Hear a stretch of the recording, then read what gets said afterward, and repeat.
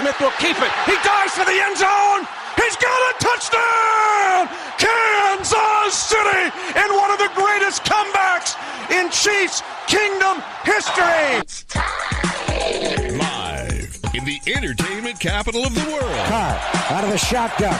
Looks left. Throws a lob for Michael Crabtree. Caught him! He caught him! He caught it! The Raiders have the lead! 35-34! It's the T.C. Martin Show. Sweet revenge for Michael Crabtree. It's time to get your daily prescription from the doctor, T.C. Martin.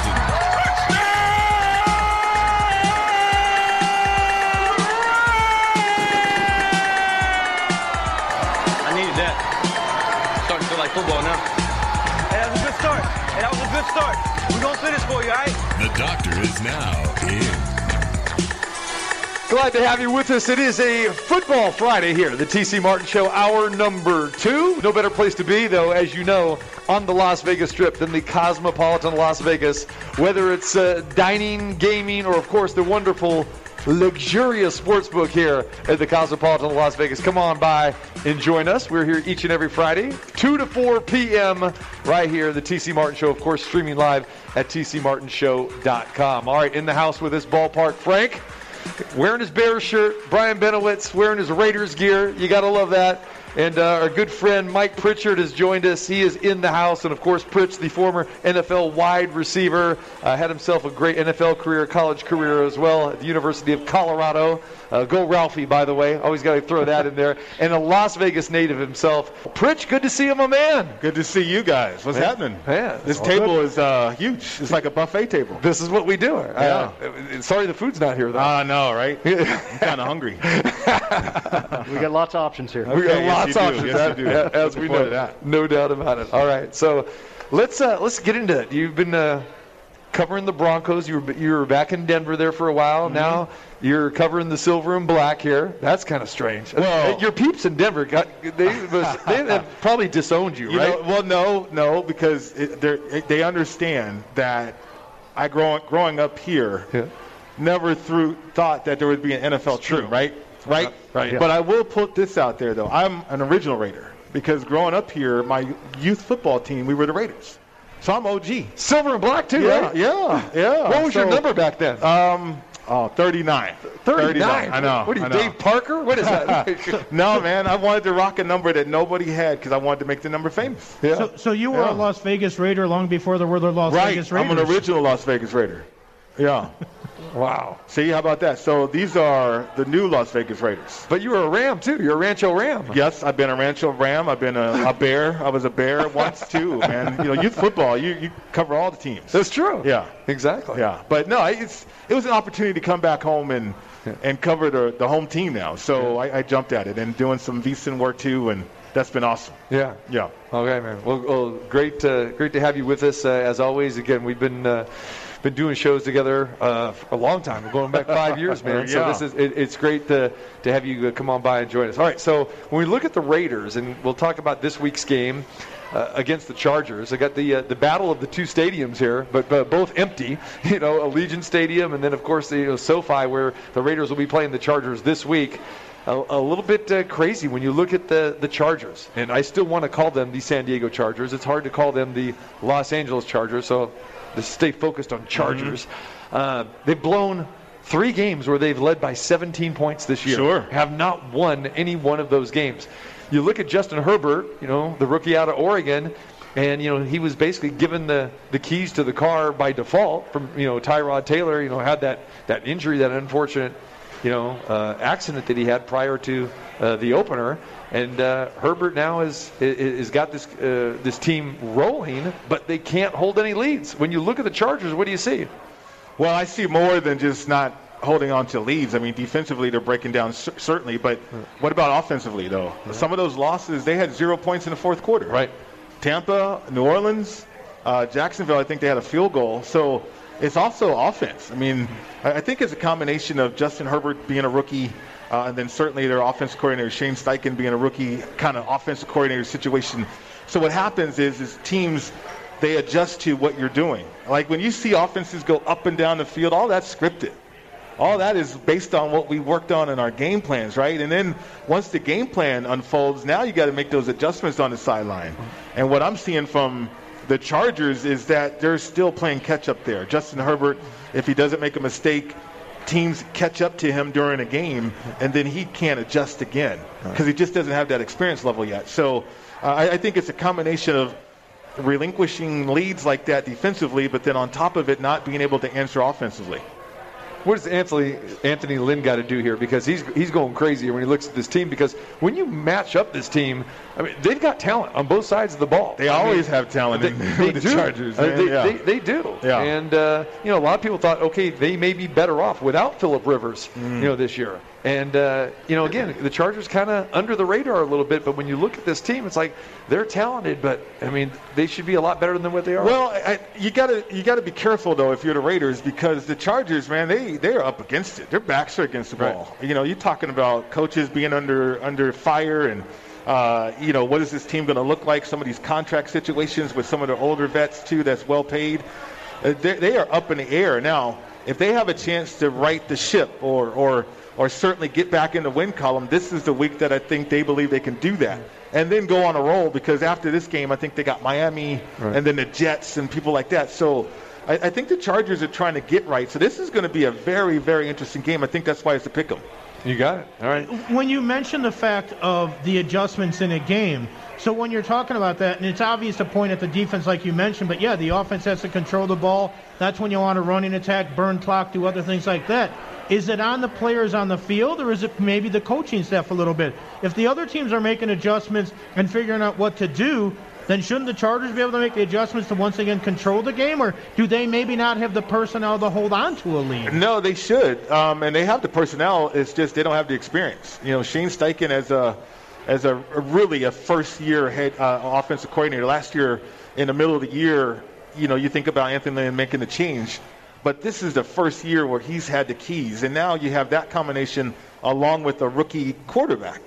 And so they don't know how to break tendencies. They don't know how to be different than they were in the first half, or make those other adjustments that you're going to have to make during the game. So, the league has caught up. And when you have good defensive coordinators and they understand that, they make it really difficult for the Chargers. Blowing that many big leads, does it start getting in your head? Oh, yeah. That all of a sudden you're worried, like, oh, boy, here they come again? Yeah, you start looking at the scoreboard, you start looking at the clock and all that stuff. Yeah, I mean. Tick, tick, tick. Sure, you're constantly reminded of that. The media is going to ask you about it, too. So the mindset that you should have if you are a good team offensively is, one, they can't stop us. And then, two, how many points do we have to score tonight or today? Like, do we have to score 30? Okay. Do we have to score 40? Okay. Do we have to score 50? Okay.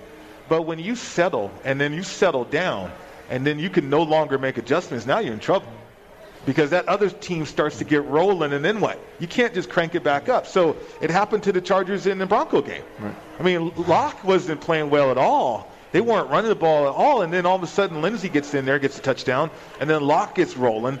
But then as if you're the Chargers, you're on the sideline like, okay, we got to crank it back up again, but you can't do that, especially in the National Football League. All right. When you look at the Raiders, big swing game for them this week. Yeah. They're 4-3 right now. They want to get to 5-3. Right. They don't want to be 4-4. And this is a great opportunity for them. So in the first 7 games, what have you noticed with the Raiders? Inconsistency. Yeah. I've noticed some well-paid guys not playing well. Malik Collins, Corey Littleton. It's one thing if you're Corey Littleton and you have Brockers and Ndamukong Suh and Aaron Donald in front of you, you're all pro, right? You're a Pro Bowler. You get paid by another team like the Raiders. But now, with your defensive line not even close to that, what kind of player are you? And he hasn't showed up the way that he needs to show up. I think Kukowski's playing better. Sorry there, Frank. But he's playing better for the Chicago Bear that came over for the Raiders. And then the back end, they've missed Abram at times, and they've missed Damon Arnett too. So I hear that Damon Arnett might play, which will be very, very helpful for the speed and the athleticism on the back end. All right. When you look at Derek Carr, okay, what are your thoughts? Well, I think he's elevated his game. Stat-wise, he's looking pretty good. He's looking 14 really touchdowns, good. only 2 interceptions. Sure. But there's still the butt with him. There's a Kardashian butt with him, because at times it's beautiful to watch him play because he manipulates the defense. Like the Kansas City game. For them to score 40, man, he was moving safeties. He was moving linebackers. He was dictating coverage. And he was dealing. Like, it's been a while since, because I played with 3 Hall of Fame quarterbacks. It's been a while since I've seen a quarterback climb in a pocket, shuffle, drive on a play, and then reset to throw a bomb for a touchdown. Been a long time since I've seen something like that. And D. Card did that against Kansas City. Now, has he been consistent with it? No. And that's where the up and down nature of the season has been. But if he can find a way to stay on this level that he broke through, the ceiling that he broke through to this new level, if he can find a way to keep climbing, I think the Raiders go deep this year. Yeah. You know, the Raiders have had some off-field issues, as we know, too, with Trent Brown. Now we hear that he's back on the COVID list again. The Raiders had to pay some substantial fines and actually lost a draft pick because sixth-rounder because of all this. Talk a little bit about that. It seems like there's always been this, these type of situations with certain NFL teams, and the Raiders have, kind of had a stigma about themselves. Let's be honest here. But speak a little bit to that for this to go down at this point of the season, where you're losing a draft pick and being reprimanded the way they're being reprimanded. Well, the draft pick they can get back. That's the 6th-rounder, right? And you can make a trade and get that back. So I'm not worried about the draft pick. It's not a good look, though, right? Well, right. It's embarrassing. Yeah. It's you got called out by the league, basically, and everybody's talking about you in this way. So it's mostly embarrassing more than impactful towards the organization. I think the fine, the fines are the fines. Everybody's getting fined from COVID. When you think about what's happening, people breaking protocols, and you look at the Titans, they had $350,000 fine and stuff like that. So it's more of the embarrassment of being called a repeat offender. I mean, an offender, and then a repeat offender. That's embarrassing. So I think they should be okay, though. Not ego bruise or anything like that, but certainly you have to follow protocol. Right. This is uncharted territory. Really, you're dealing with a pandemic, and the league is going to come down on you harshly if you break protocols. All right. Let's keep it here in Las Vegas real quick and flip it. You used to do a lot of the color commentary for the UNLV football broadcast, and it was great seeing you at the game last week. And here we go. UNLV is back at home against Fresno State. Give us your take of what you saw with the Rebels last week. Actually, the first 2 weeks. We saw them last week against Reno, where Reno just looked like to be the better team. Yeah. Your thoughts early on? Isn't it funny, fellas, that everybody thinks scheme makes the difference? Like what I saw, I was like, they're running the same offense that Coach Sanchez ran, right? I mean, they just have a different coaching staff now. They're running the same defense that Coach Sanchez and his staff ran. They just have different coaches now. I'm like, okay, so why did you make the change? Well, I get it. Marcus Arroyo, he's a hell of a coach, and he's been a hell of a recruiter. Now, it's going to take him some years, just like any other new coach, to come in and change the culture and get players to play the way that he wants them to play. So I think UNLV has been in that revolving door situation of wanting change, but yet they make change before change happens. And they're still stuck in that revolving door. So I don't know when they're going to get better, to be honest with you. They're not good now. They're not even close to being good. I hope they're more competitive, to be honest with you, but this coaching staff has a lot of work to do to get these players to play better.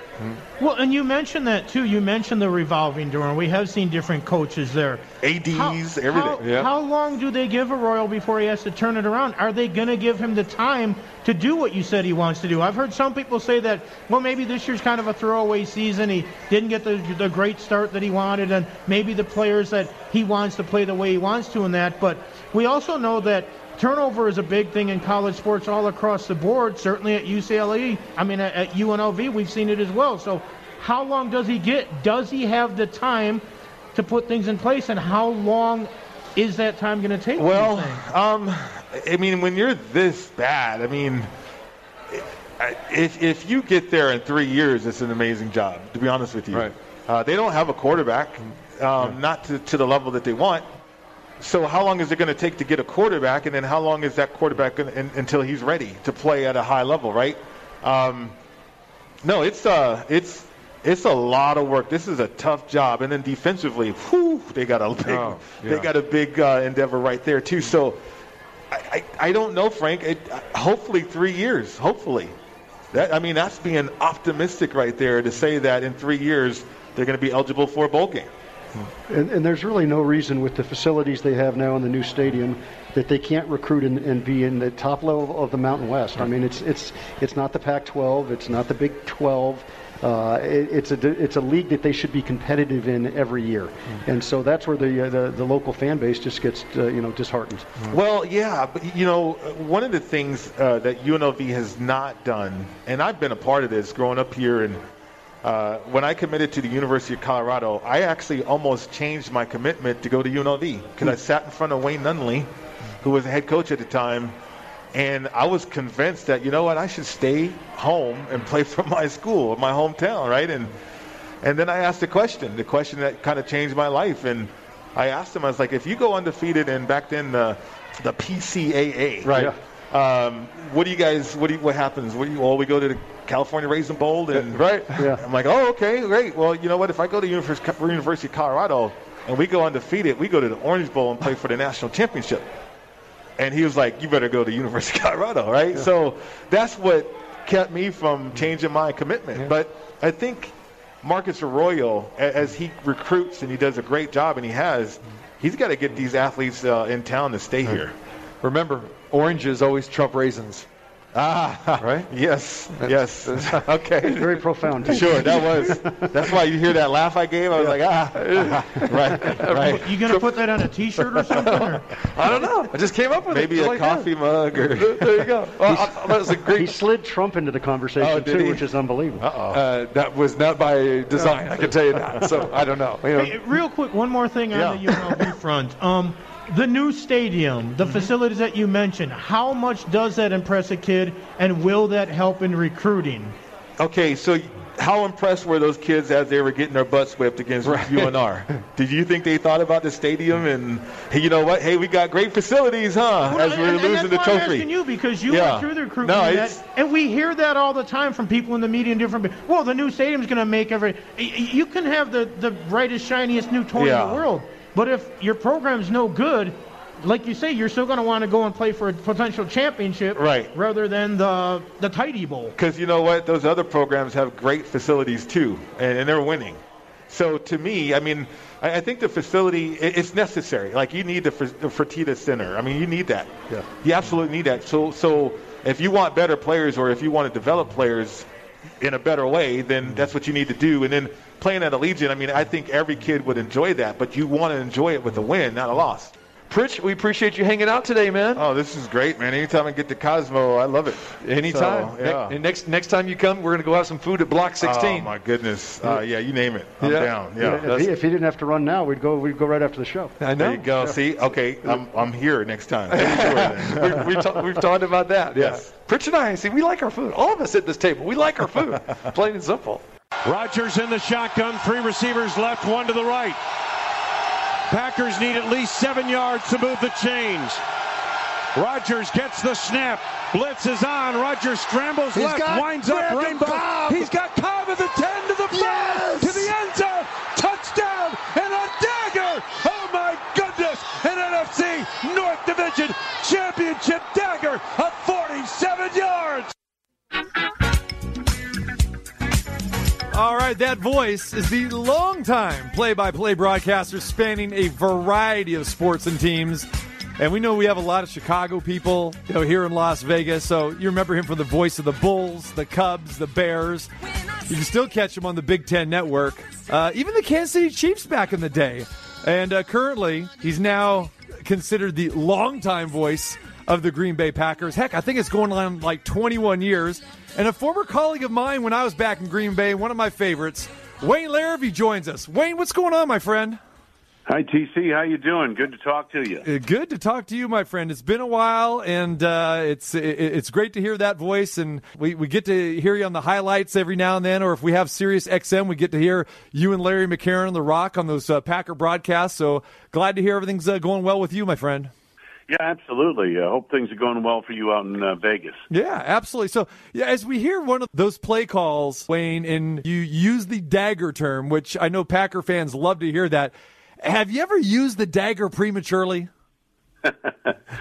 Not really, although there was a game up in Seattle, a Fail Mary game in 2012, where the last game they had replacement officials, and they haven't had them since in the NFL. They kind of botched up that call, but that game was over, and that play should have never happened. And, but, hey, part of the magic, I guess, of Russell Wilson in Seattle. Yeah, we remember that game. And, it's funny because there's so many great rivalries in sports. And with the Packers, I'm kind of curious what you think here. Obviously, you'd say Packers-Bears or Packers-Vikings, Packers-Lions, really not to that degree. But really the Packers and the Seahawks have really become a rivalry. Wouldn't you say that over probably the last 10 or 15 years? Yeah, you go back to even when Holmgren was up there in Seattle, and right.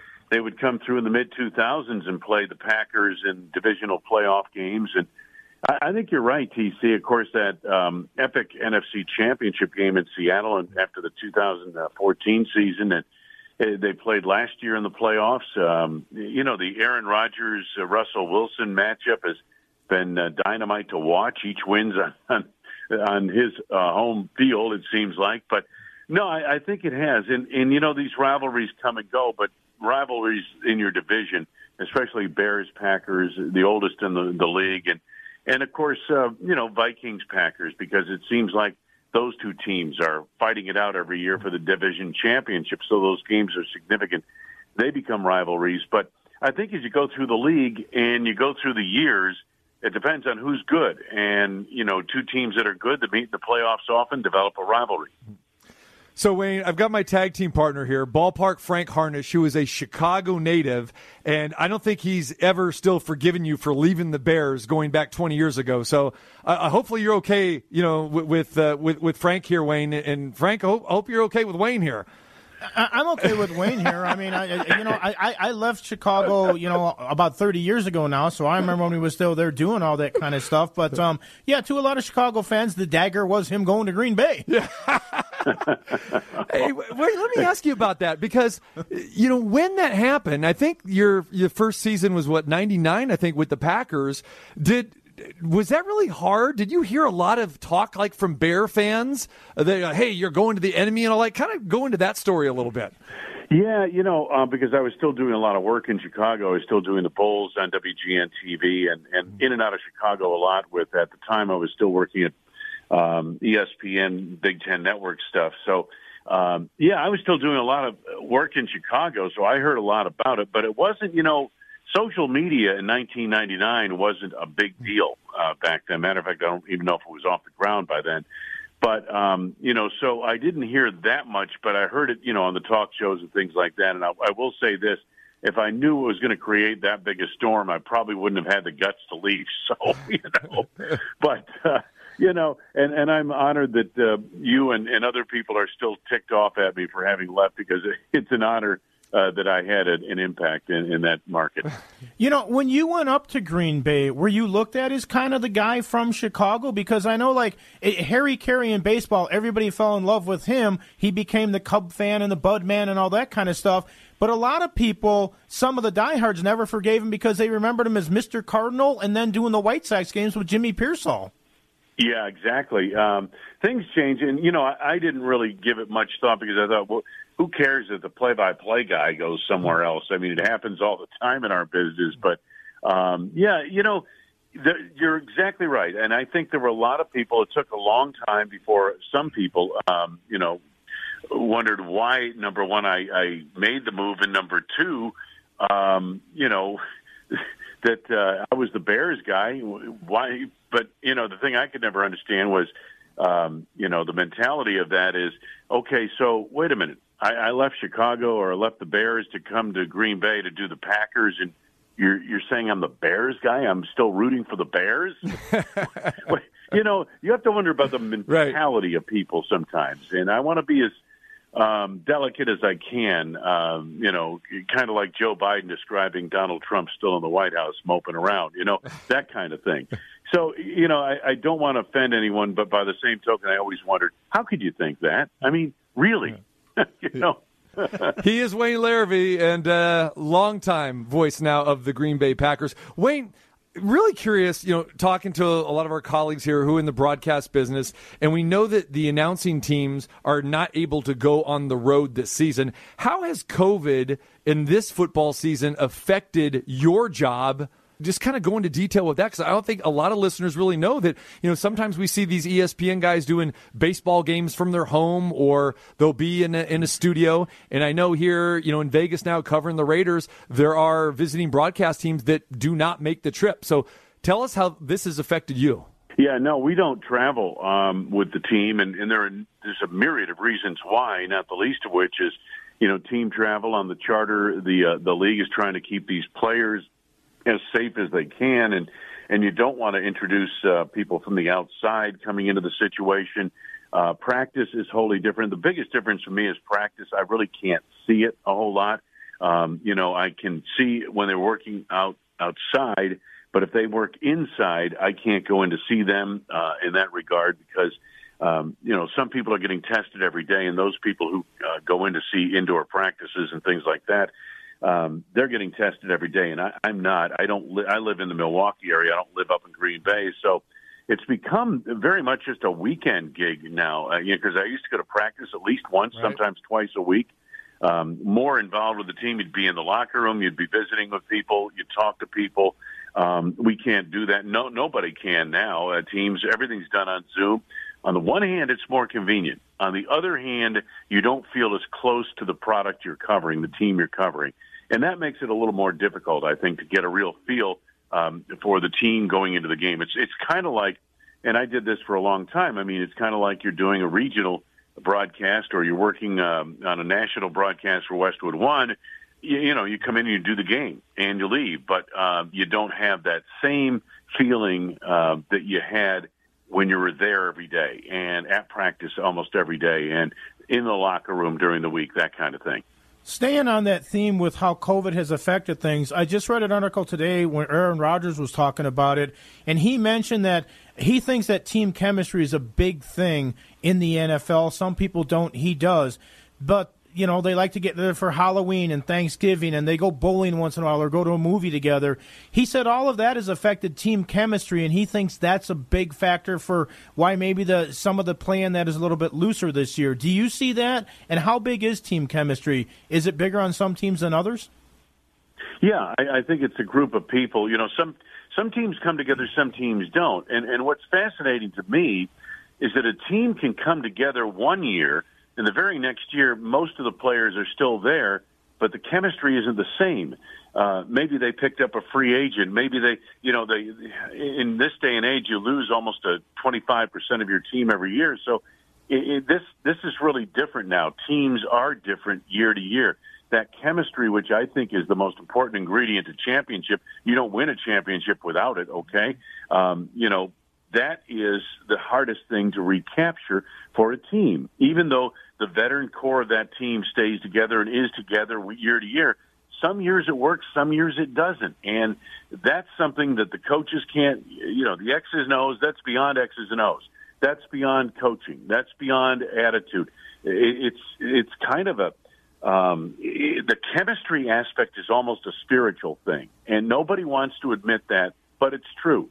Because in the NFL, coaches work 18 hours a day to control what happens on Sunday, and quite frankly, they can't. And chemistry is a big part of it, I think, as to whether a team comes together or it doesn't come together. And I've seen it in both ways, here in Green Bay, but also I go back to the '85 Bears, who are the youngest team in the league. This is before free agency. This is when you didn't lose 25 to 30% of your team every year over natural attrition, retirements, and free agency. This is when you brought everybody back year after year. That 85 team had a singular purpose to win a Super Bowl, and they were extremely talented, extremely young. They had big-time personalities, and once that Super Bowl goal was achieved, the chemistry of that group of players changed dramatically. And all of a sudden, what bound them together was gone. and they were out on their own, basically, from a personality, from a chemistry standpoint, and they never really got it back. So chemistry is the most delicate thing in the business, and it's a thing nobody can control. And like you said, when we're covering those teams and we're in the locker rooms on a daily basis and going to practice, we can see that. And you can see which teams have the chemistry. And to your point, Wayne, like right now and us here, you really don't really know. You can't see what it's like this season. And again, with the constant moving pieces year in and year out that we've seen now in the NFL and all sports for that matter, it is very, very different. He is Wayne Larrivee. He's a longtime voice of the Packers. And, of course, he mentioned those 85 Bears, longtime voice of the Bears as well, too, and so many other teams in the Chicago area. Wayne, let's talk about these Packers. Give us your thoughts about the Pack moving forward here in the second half of the season. Well, this is a very good offensive football team that hasn't had all of its weapons and has been hit hard by injuries and position switches up front on the offensive line. So what they've done is remarkable. Rodgers has really bought into the system and running the offense and that type of thing, and he's really having – I got to tell you something, guys. His best year, the best year a quarterback has ever had in the NFL, or the highest passer rating, 122.7 or whatever it was 2011 Aaron Rodgers. But, guys, he had incredible weapons around him. He had Greg Jennings in his prime. He had a Donald Driver. He had Randall Cobb as a rookie, Jermichael Finley as a big play tight end, James Jones on that team as well, who was a very good receiver. He went 5 deep with skilled people. He doesn't have that kind of skill around him, nor does he have, the depth of experienced skill around him. He's got Devontae Adams. He's got Aaron Jones. Aaron Jones can be Alvin Kamara on any given Sunday. Not every Sunday, but any given Sunday, he can be that player. Devontae Adams is flat out, in my opinion, the best receiver in the league right now. And, but beyond that, you've got a lot of new guys, a lot of inexperienced guys like Alan Lazard, who started to emerge a few weeks ago and then suffered an injury that he needed surgery for, and maybe he comes back this week. But he was breaking onto the scene. This Robert Tonyan at tight end has had a couple of big games. It looks like he can be a player for them at the skilled positions. But, we're not talking about household names as we were in 2011 surrounding Aaron Rodgers. So what he's doing today, in my opinion, long answer to your question, he's better today than he was in 2011, which was the best year he ever had. Yeah, remember that team obviously very, very well being back there at that time. So much of was made about the coaching change last year and then the drafting of quarterback Jordan Love from Utah State. How has the relationship been with Rodgers and Matt LaFleur and the organization so far this year? By all indications, it's been great. By all indications. And I think they've really, Rodgers and Matt LaFleur have hit it off right from the beginning, and from what I could tell last year, and then this year it's kind of, blossomed a little bit more. Nathaniel Hackett is the offensive coordinator. Rodgers has grown very close to him. I think that relationship, the coach-to-player relationship with Aaron Rodgers is outstanding, and I know that surprises a lot of people on the outside. But to those of us who are close to it, it really doesn't.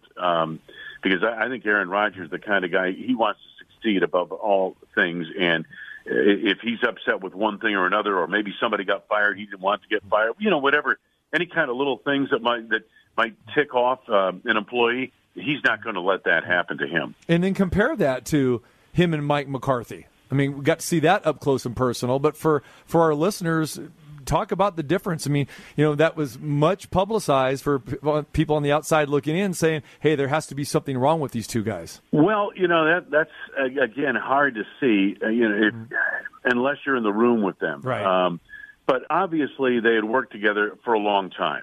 Obviously they had accomplished a lot.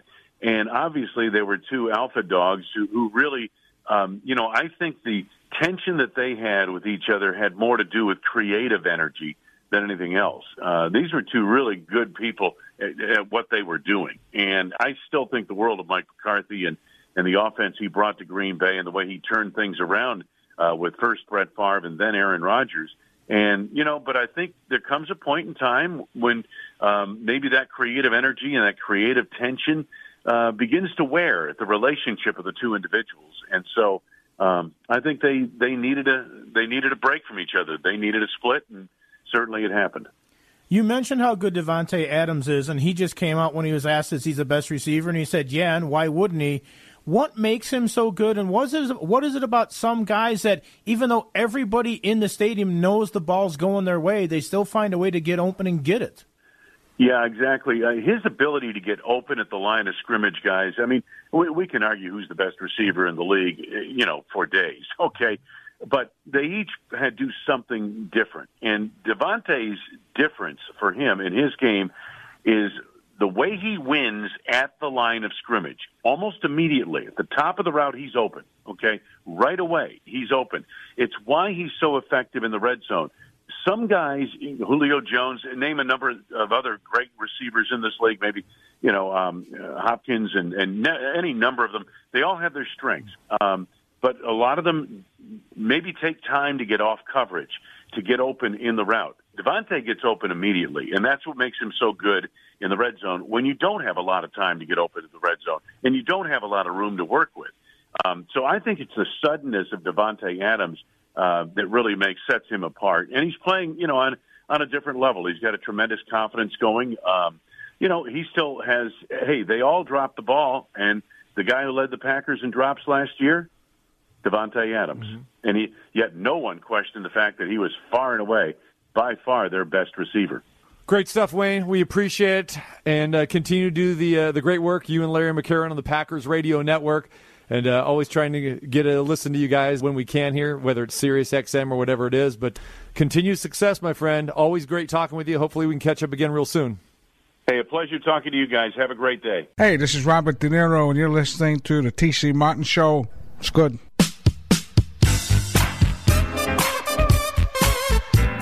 All right, it is time to get our groove on, to get our funny on.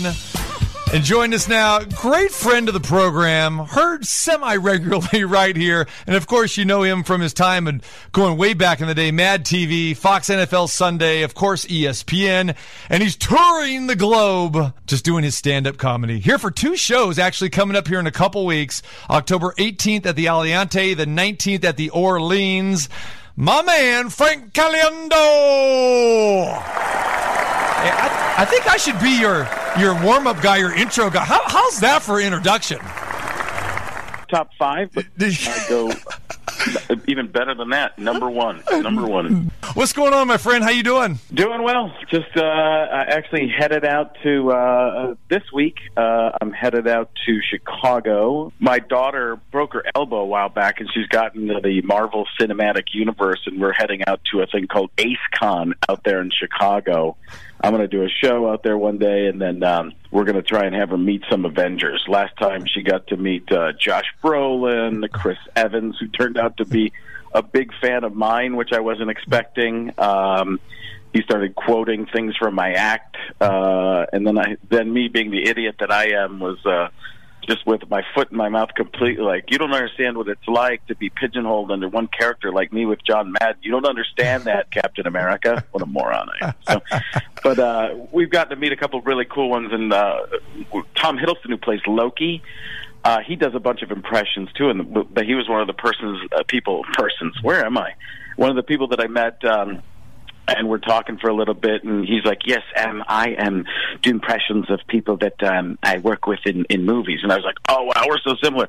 I do impressions of people that I've seen in movies, so that's pretty close. But he was the greatest, and then we started doing Jeff Goldblum to each other. Very odd, very weird. Why is my favorite letter, so was mine.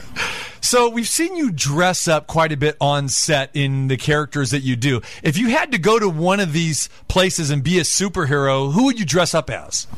Invisible Man, 100%. Very nice, very nice. No, I wouldn't dress up like that because that feels like work to me. I mean, for other people, it's fun. For me, it's like getting back and doing sketch comedy. So, I don't know. My daughter doesn't get into the dress-up kind of thing either, but She's 13, but she just likes to meet the people, and I use my C-level status of fame to try and get her to meet extra people. So, and I've seen you go through quite a bit of makeup and wardrobe with some of the stuff you've had to do with your face and for some of these appearances. And what was the one that was on ESPN or whatever it was? I mean, seriously, you had to be in a chair for hours. Yeah, it depends on what it is. When I first started, when I was at Mad TV, even before then, I used to ask them to put as much makeup on me as possible, as much prosthetics, glue as many things to my face to make me look like the person as possible. And over the years, it became, hey, can we just not put that nose on? Can you just shade something? Can you not put that chin on? How about we just try and use my own hair instead of a wig? So slowly it became less and less. But in terms of what I used to do with the John Madden stuff, probably about 2.5 hours. I got it down to 45 minutes by the end of the run on the NFL on Fox. Wow. Frank Caliendo joins us. Well, you talk about your daughter. I remember when we talked way back when you were coaching your son in football. I can't remember if it was flag football or whatever. Was that short-lived, Frank? And then the big question is, did you ever dress up as John Gruden for any of these games? No, but the other coaches wanted me to. They would say, I can't wait to tell people I beat John Madden. I'm like, I'm closer to Steve Madden than John Madden. They're like, do some Gruden for me. I'm like, I'll tell you what, man. Here's what you need to do. Stop taking youth flag football so seriously, man. Then I'd run as fast as I could, pretty much. It was weird because the coaches thought they were coaching against an NFL-level coach. And, like, I was more of a court jester than a king out there. So, and the kids also thought I knew more than I did. They're like, didn't you know that's a spread formation? I'm like, yeah, I kind of did. Whatever. You guys just run your own plays. You play more Madden than I ever have, so you know more about what's going on. Well, you at least had to know how to draw up Spider 2Y banana. Come on now. Yeah, throw it to the fullback, man. That's the primary, man. I remember Gruden testing me on that. He's like, who's the primary in Spider 2Y banana? I'm like, the tight end. He goes, the fullback, man. Don't be stupid. I'm like, okay. You want to do some disco out in London, man? I'll tell you what.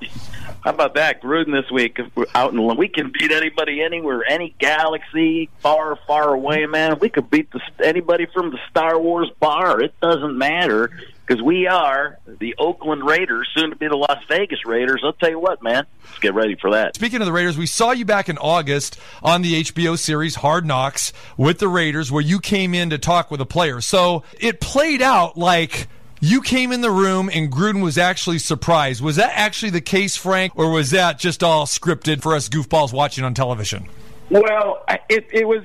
They were actually in Arizona, and because I live in Arizona, and they came to play the Cardinals. The way they played it was at the beginning of the episode as opposed to right before the Cardinal game. So they came out. They called me a couple hours before. It was Gruden's right-hand man, Jeff Leonardo, texted me, says, can you come over here tonight? We're ready to go. I was like, okay. And I had talked to the team last year, and they won the game. And after I talked to the team last year, every week Gruden's like, hey, you busy this week? I'm like, I can't come and talk to the team every week. It's like, we're giving you game ball, man. Sure enough, 2 weeks later, I got a game ball. I got one after this game, too, because every time I talk to them, apparently they win. So I was like, hey, you can talk to us for a Super Bowl, man. So so I went out there. It was different than the year before. The year before I walked through the door, I was immediately on stage. This time, I walked through the whole team. I was completely discombobulated. Yes, Gruden knew I was going to be there. Nothing happens. Trust me, nothing happens at an NFL practice or meeting session that an NFL coach doesn't know about. They know everything. That's pretty much the way it works. Nobody's trying to surprise an NFL head coach. They're in complete control. But I was discombobulated, and I was going to sing because Hunter Renfrow had sung Lean on Me the week before, but I was so nervous about it that I froze for a little bit. What? Got scared. That's unusual. Come on now. Oh, no, it was weird. I was like American Idol Season 1, just people just kind of standing up there really weirdly and silently. It was getting some laughs because I was making the face, but I said to somebody afterward, like, how long was it silent? They're like 5 or 6 seconds. I'm like, really, that long? That's pretty bad. So they edited it up, and it went really well in real time, but they edited it completely in a different order and made it tell a little bit of a different story, but they did a great job with it. And yeah, that was the highlight of Hard Knocks for a lot of people, because I think Gruden knew a little bit too much about television, and they didn't really let anything get in there other than crazy Antonio Brown. Right. You felt like maybe you were dealing, I know you used the line too, hey, when you did Madden, did these guys even know that John Madden was a coach? He asked me to do, I don't know if they had it on camera, but he says, do some John Madden. Right. And Gruden does. And I was like, I should have realized that, it was the Raiders. He was in the first episode going and got the 7-man sled. I should have talked about that. But again, I was still so discombobulated from the singing in the Hunter Renfrow and the Sometimes in Our Lives. I thought I was singing really great. I saw the episode. I'm like, man, that was awful. Just hideous. Yeah, Bill Withers wouldn't have been too proud of you, my friend. I got to tell you. No, a little pitchy too. Frank Caliendo joining us. Okay, Frank. So we just got done talking about Jay Gruden being let go today by the Redskins. Your thoughts, as much as you've talked to John and been with John, I would imagine you've got a chance to know and meet Jay a little bit too. And give us your thoughts on this. I've only run into members of Jay's family. I've his son who used to play at Dayton, play basketball there. But I've actually never met Jay, and they invited me out to a game while I was working in D.C., but I couldn't get out there. But he's kind of similar. Talks a little bit higher like this, and a little more staccato than his brother John talks down here. Jay does this kind of a talk up here, right? Does that kind of a thing. I'm probably going to work for John pretty soon. Tell you what, man, we need a new offensive coordinator. We get my brother here. This guy, he knows what he's doing. It's going to be Gruden Company, man. That's a pretty good Jay Gruden, man. I got to say. I think you. I'll tell you what. Just kind of do the same kind of thing. Yep. Just do that. Yep. You switch it up a little bit, and it becomes Sean McVay. That's like that. I go over there. Who's your favorite team? Now, I say this because I got a feeling it's got to be the Packers, right? Because you grew up in Wisconsin, or is it not?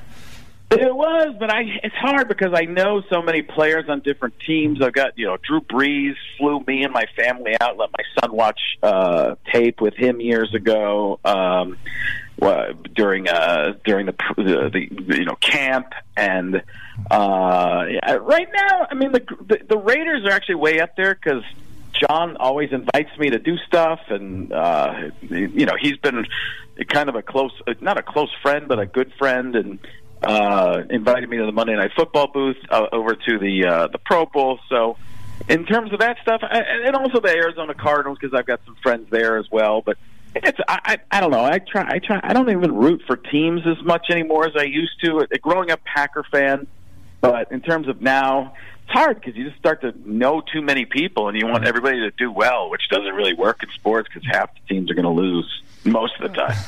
I can actually see a visual with you and Drew Brees with a slight bit of makeup. You can actually have that Drew Brees look, I think. I wish I was in shape like him. I'd take that in a heartbeat. And people say how short he is. He was like 5 inches taller than me because I'm only 5'6". So it's funny when they talk about how tall, how short people are in whether it's the NBA or NFL. And those are Russell Wilson. He's like 4 or 5 inches taller than me too. It's just ridiculous. You see how big some of these human beings are in these professional sports, and then I'm short for the average person. I tower over somebody like Kevin Hart. But right, of course. I got to get something in there to make myself seem average. A lot of people may remember, may not remember. This is before that I came back here for my second stint, but 2009 to 2011, you had a regular show at the Monte Carlo. Yeah, it was. I was there. I didn't even remember the years. Yeah, I was there for quite some time, and had a great time. It was interesting because I came after Lance Burton was there, so I was in a giant music theater. I'm sorry, a magic theater, right, with a giant chandelier in the middle and an aisle going down the middle. It was almost like performing to two audiences. Kind of odd, but. Yeah, I've been to the Orleans a few times since, and this is my first time at the Caliente. So, Caliendo at Caliente, let's turn it into a thing. So, any new characters that have been added to your repertoire now, or that currently that you're working on? You want to, give us a little bit? Oh, that's just my Jake Gruden, man. That's it. I tell more stories now. I don't work on a ton of impressions. The impressions are always part of what I do, but I don't. The problem with the impressions is, I talk about this in my act. People are like, "What new impressions are you doing?" Well, every time I start a new impression, somebody's got a hashtag, and you can't do them anymore. So it's like somebody's in trouble, and the one thing leads to the next, and then it's like 10 years ago, if I said the name Bill Cosby, everybody in the room's like, "Hey, I hope you do Bill Cosby." I say the name Bill Cosby, now people are like, "Oh, I hope he doesn't do a Bill Cosby." That's like, it's almost it's ridiculous. I mean, everybody gets in so much trouble. You don't know who's okay and who isn't anymore. So to me, it's like, I got to get away. I do some of the classic ones, do some new ones here and there. A bunch of Avengers stuff. Robert Downey Jr. is a big one. Mm-hmm. But other than that, no, not really. It's just it's one of those things that the current climate makes it difficult to know even who's okay to do an impression of anymore. Right. So I think last time we talked, you were contemplating or working on a Peyton Manning.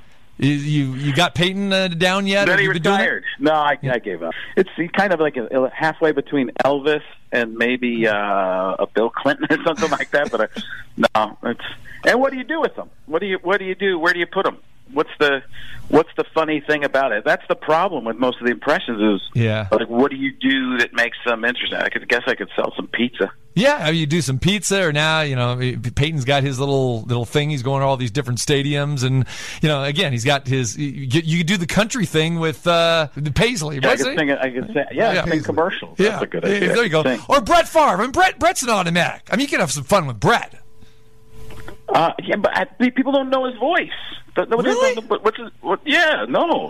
A very, very specific football fans know. Trust me. Yeah, you're probably right. There you go. Audiences are hugely segmented, and it's just a kind of a difficult thing. I did a Sean McVay, and you were kind of like, oh, okay. Exactly. That's the thing, and he's one of the biggest head coaches in the league. Nobody knows. That's true. Yeah. You do Jake Gruden, 5 people know it. So that's the hardest thing about the impressions. It's so for specific audiences that I'd rather tell stories about my son playing Fortnite and not seeing him for 2 weeks, which is actually a fortnight when you think about it. Look at that. Very nice, Frank Caliendo. Okay, man, let's go to the old standbys. Tell me, what would Robert De Niro say about the Raiders coming to Vegas? Because we know Robert's been in several movies here in Vegas, and now we got the Raiders coming. What's De Niro's thoughts here? Well, I think that would be a very good situation, and maybe get some Raider slot machines, huh? Is that a good idea? Raider slot machine. There you go. I don't know. You got casino, this and that. I mean, there could be some violence there, with Robert. Little bit, huh? What you get slot machine? You get Spider, 2 wide banana, 4 in a row. There you go. So, how about John Madden? What would be the best thing if Madden was coaching the Las Vegas Raiders? Yeah, the thing I would do is stay off the strip. I mean, let the tourists go there. I mean, hey, go see Frank Caliendo doing comedy. Boom, there you go. There you go. What's Morgan Freeman got to say about all this? Raiders, Vegas, everything else in general that you're doing. Sometimes a man isn't sure where he wants to be or what he wants to see, so he just enjoys himself in Vegas. Not going to a show, not going to play and gamble, maybe not going to the pool, but going to see the Raiders play football. Hey, this podcast, you're taking this podcast thing pretty seriously now. Tell our listeners about that. Some of it is just commentary, and some of it's just fun, but it's pop culture and talking about different things. We run down a little bit about the NFL right now. Each week we do some nerding stuff, talk about some of the superhero shows as well. But it's just that type of stuff. It's on frankpods.com called the Caliendo Cast. This week's going to be a lot of Jake Gruden, John Gruden, man. Get out the disco ball. Yeah, that's what I'm talking about. You got some disco moves yourself now. Come on, you're a throwback. You got some moves. Break dancer, man. Caliendo's a break dancer. That's what does the windmill, man. The windmill to the worm and then freeze. That's the way to go, man. Don't forget a little popping and locking, too, man. The lockers back in the day. You're old enough to remember that. Come on now. There you go. Absolutely, man. Get out some linoleum or some cardboard and start breaking. Breaking, too. Electric boogaloo, great Gruden style, man. That's what I'm talking about. You see it happen, man. Love it. Spider 2 wide bananas. There you go, my man. All right, appreciate it. As always, look forward to seeing you in a couple weeks. Hey, thanks, man. Frank Caliendo.